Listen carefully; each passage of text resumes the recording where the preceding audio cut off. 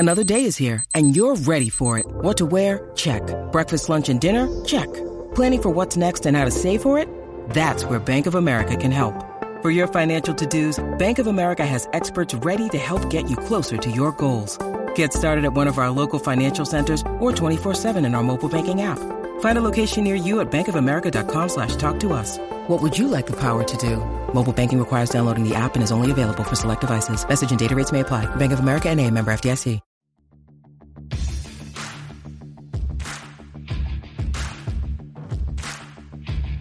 Hey, I'm Ryan Mallory, and this is my Swing Trading the Stock Market podcast. I'm here to teach you how to trade in a complex, ever-changing world of finance.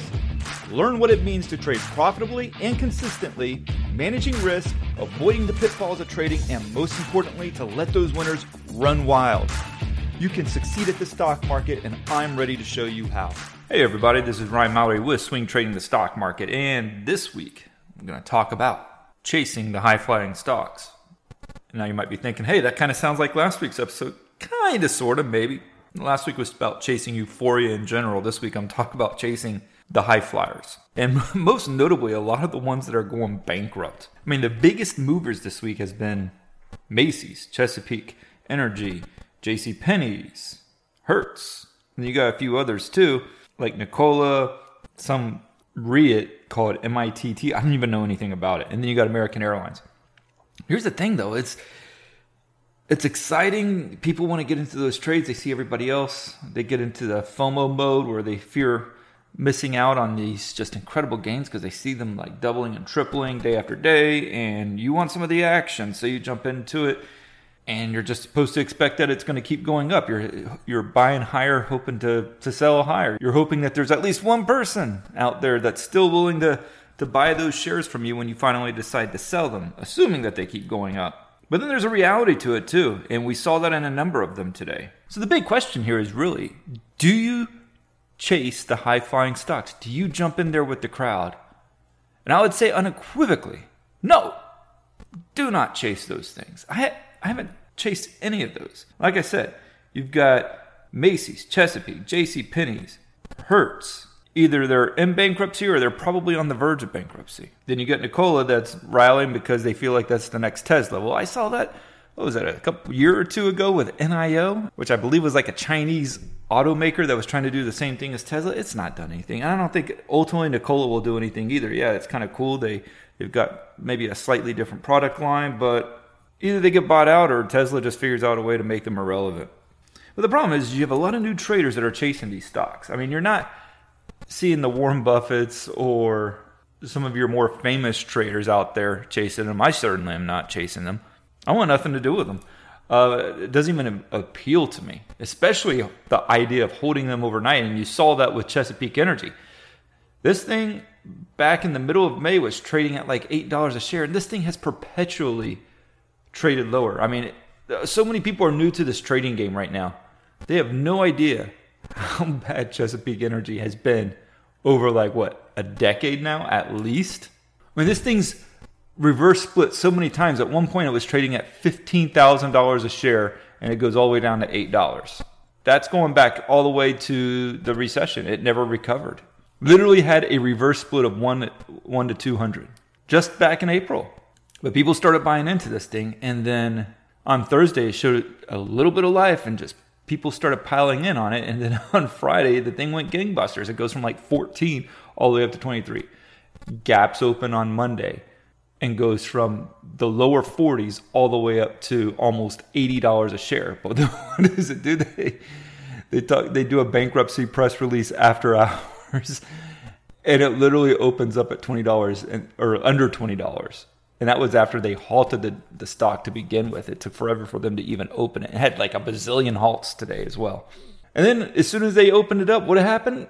The people who have no experience trading, they started buying the dip on this thing again. They said, oh man, I loved it at 80. I'm going to definitely love it at 19. So they get into it. They start buying it up. They send it all the way up to almost $35 a share. Only for it to close the day at $23.75, down 66% on the day. And after hours, it's trading down, I don't know, like another 10%. But people are chasing these things. And then you got NKLA, Nikola Corp. And this thing has not been like an overnight sensation, but pretty close.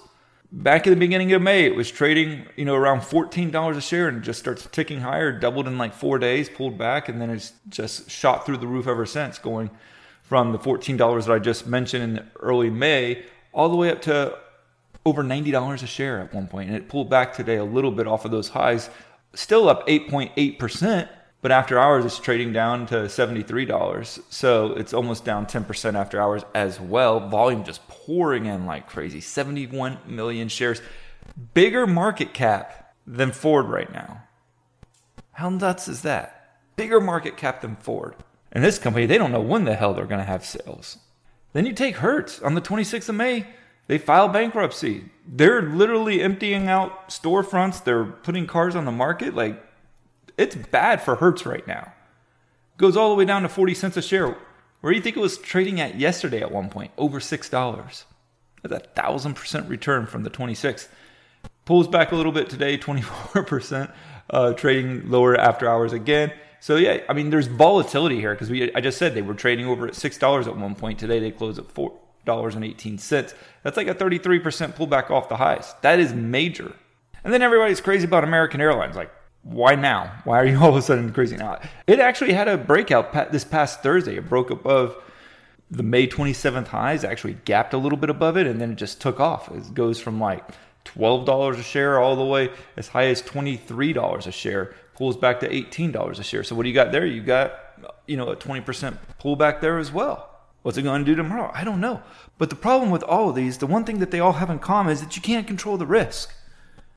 When you need mealtime inspiration, it's worth shopping Kroger, where you'll find over 30,000 mouth-watering choices that excite your inner foodie. And no matter what tasty choice you make, you'll enjoy our everyday low prices, plus extra ways to save, like digital coupons worth over $600 each week. You can also save up to $1 off per gallon at the pump with fuel points. More savings and more inspiring flavors make shopping Kroger worth it every time. Kroger, fresh for everyone. Fuel restrictions apply.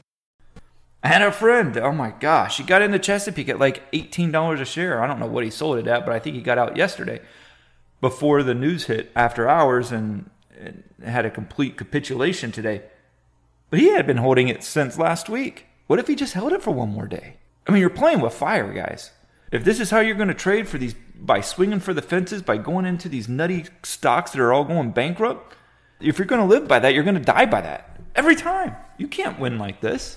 You have to be able to control the risk. If a stock can go up 100% one day and then it pulls back 60, 70% the next day, is that really a good thing to be trading? In what period of history has bankrupt companies ever been one worth trading in, investing in? It's not. CHK is going to be dog crap in the not so near future. It's going to be crap. It's not going to be doing anything. Yet you want to believe that there's this pie-in-the-sky dream that you can get so rich, and there's so much of that going on even in the broader market right now. The large majority of retail traders, they jumped into this market at the lows. They threw a lot of money at it collectively. I'm not saying individually. I'm saying collectively. A lot of this was stimulus checks, unemployment checks, people just trading with the money out of their savings account. People throwing a lot of money into it, and the market rewarded them for it. But for how long is it going to reward them for? Because rarely does somebody who experiences success without the necessary discipline that is required by it in the stock market, they're not going to have some grand revelation and say, hey, you know what? I made all this money trading off the lows, not using stop losses, not worried about risk or anything. But I think it's probably a good idea for me to start paying attention to the risk side of the trade. No. Because what they think is they figured out the market, and then all of a sudden the market's going to continue to reward them. They've got it figured out. They know how it works. They're trusting their gut. And that's one thing I really hate.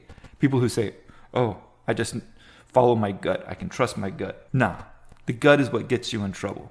You don't trust your gut. The gut will mess you up, man. You have to respect the market. You have to respect the market. You have to recognize the risk that still exists. Look, the VIX is still over 20, man. By all accounts, that's an elevated risk reading. I get that it's come off of almost 90, but still, it's elevated. We're not back into the 11 and 12s here. So I know what's going to happen. And tomorrow there's going to be another stock that a lot of people are dogpiling into, and some of y'all will be tempted to just join right in with them. I'd urge you not to do it. Don't do that. Don't follow the crowd. Being a successful trader has never come from me having to follow the crowd. It hasn't, and it shouldn't for you either. Don't follow the crowd. You see a stock trading 50, 60% higher, guys, you don't have to jump into it. You're not not missing out on anything. And many of those people, they're going to get slaughtered because if they get lucky on 1, they think they can get lucky on 2. And if they get lucky on 2, they think they can get lucky on 3. And what do? They keep building up their positions each time. They get bigger and bigger bets. They get more and more aggressive. They start dreaming and romanticizing about this life that's within arm's reach that they can have if they can just keep trading like they are, follow their gut, go after the big plays. What happens? They get destroyed. I mean, you take the airlines, right? The incredible run. I didn't touch any of them. It took a lot of harassment about it too. It's like, oh my gosh, you should have gotten into them. Look, I didn't have to. I didn't need to. It wasn't necessary. I'm totally fine not trading in those airliners. And you want to know why? Because you can't control the risk. AAL, it goes from a high of almost $23 yesterday. Let's say you got in at 21. Think you saw a reason that it was going to go from 21 up to $25 or $26. Okay, is that a good risk reward? No, because there's so much downside risk to it. Right now it's trading at 18. So you can't really play like that. So going forward, you want to make sure that when you're trading, it's not about chasing the profits. It's about managing the risk. And I know every one of my podcasts, I talk about managing the risk, and I probably sound redundant. But if I can get one thing through your head through all of this, and I say it every time, it's not about making profits. It's about managing the risk. Manage the risk, the profits will take care of themselves. And I want to just keep on reiterating that because now more than ever, you have to be managing the risk. Market could keep going up higher and higher and higher. Heck, maybe the NASDAQ goes to 11,000 within the next week or two. I'm not saying that it can't, but there's going to be a time where the market does pull back or the market does return to normalcy. And if you keep showing such a complete disregard, thinking that the market's always just going to keep rewarding bad behavior and that the market's just going to keep letting you double or triple your trades, I'm going to be honest with you, you're going to lose it all. I've seen it happen too much, guys. This is literally a repeat of 1999 all over again. People thinking that they can't do no wrong in the market. People quitting their jobs to become day traders. There's lots of those out there right now, guys. A lot of people becoming day traders because they think that they know how the market works. Nobody knows how the market works. I don't know how the market works. Obviously, if Warren Buffett knew how the market works, guess what he'd be doing? He would have invested in the airline stocks and sold them a little bit later. But we don't know how the market works. We can only react to how the market works and manage risk accordingly. That's going to do it. If you guys have any questions, feel free to reach out to me, Ryan@SharePlanner.com. Thank you and God bless. Thanks for listening to my podcast, Swing Trading the Stock Market. I'd like to encourage you to join me in the SharePlanner Trading Block, where I navigate the stock market each day with traders from around the world. With your membership, you will get a 7-day trial and access to my trading room, including alerts via text, email, and WhatsApp. So go ahead, sign up by going to SharePlanner.com/trading block. That's www.SharePlanner.com/trading block. And follow me on SharePlanner's Twitter, Instagram, and Facebook, where I provide unique market and trading information every day. If you have any questions, please feel free to email me at Ryan@SharePlanner.com. All the best to you, and I look forward to trading with you soon.